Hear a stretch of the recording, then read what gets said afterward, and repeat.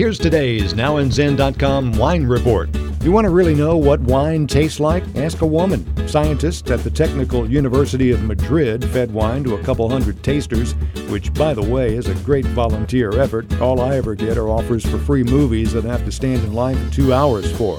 Joel Adams in The Telegraph writes, these tasters sampled the wines, and sampled, I'm sure. Could you hit me one more time with that one? I'm not quite sure. The study found that men were emotional in their assessments of the wines, while women were more discerning. The women reported lower scores for the wines, but were able to tell more differences in them. I know I rely on my wife for descriptions that would never come to me, and she's not the wine writer in the family. She's the one with the better palate.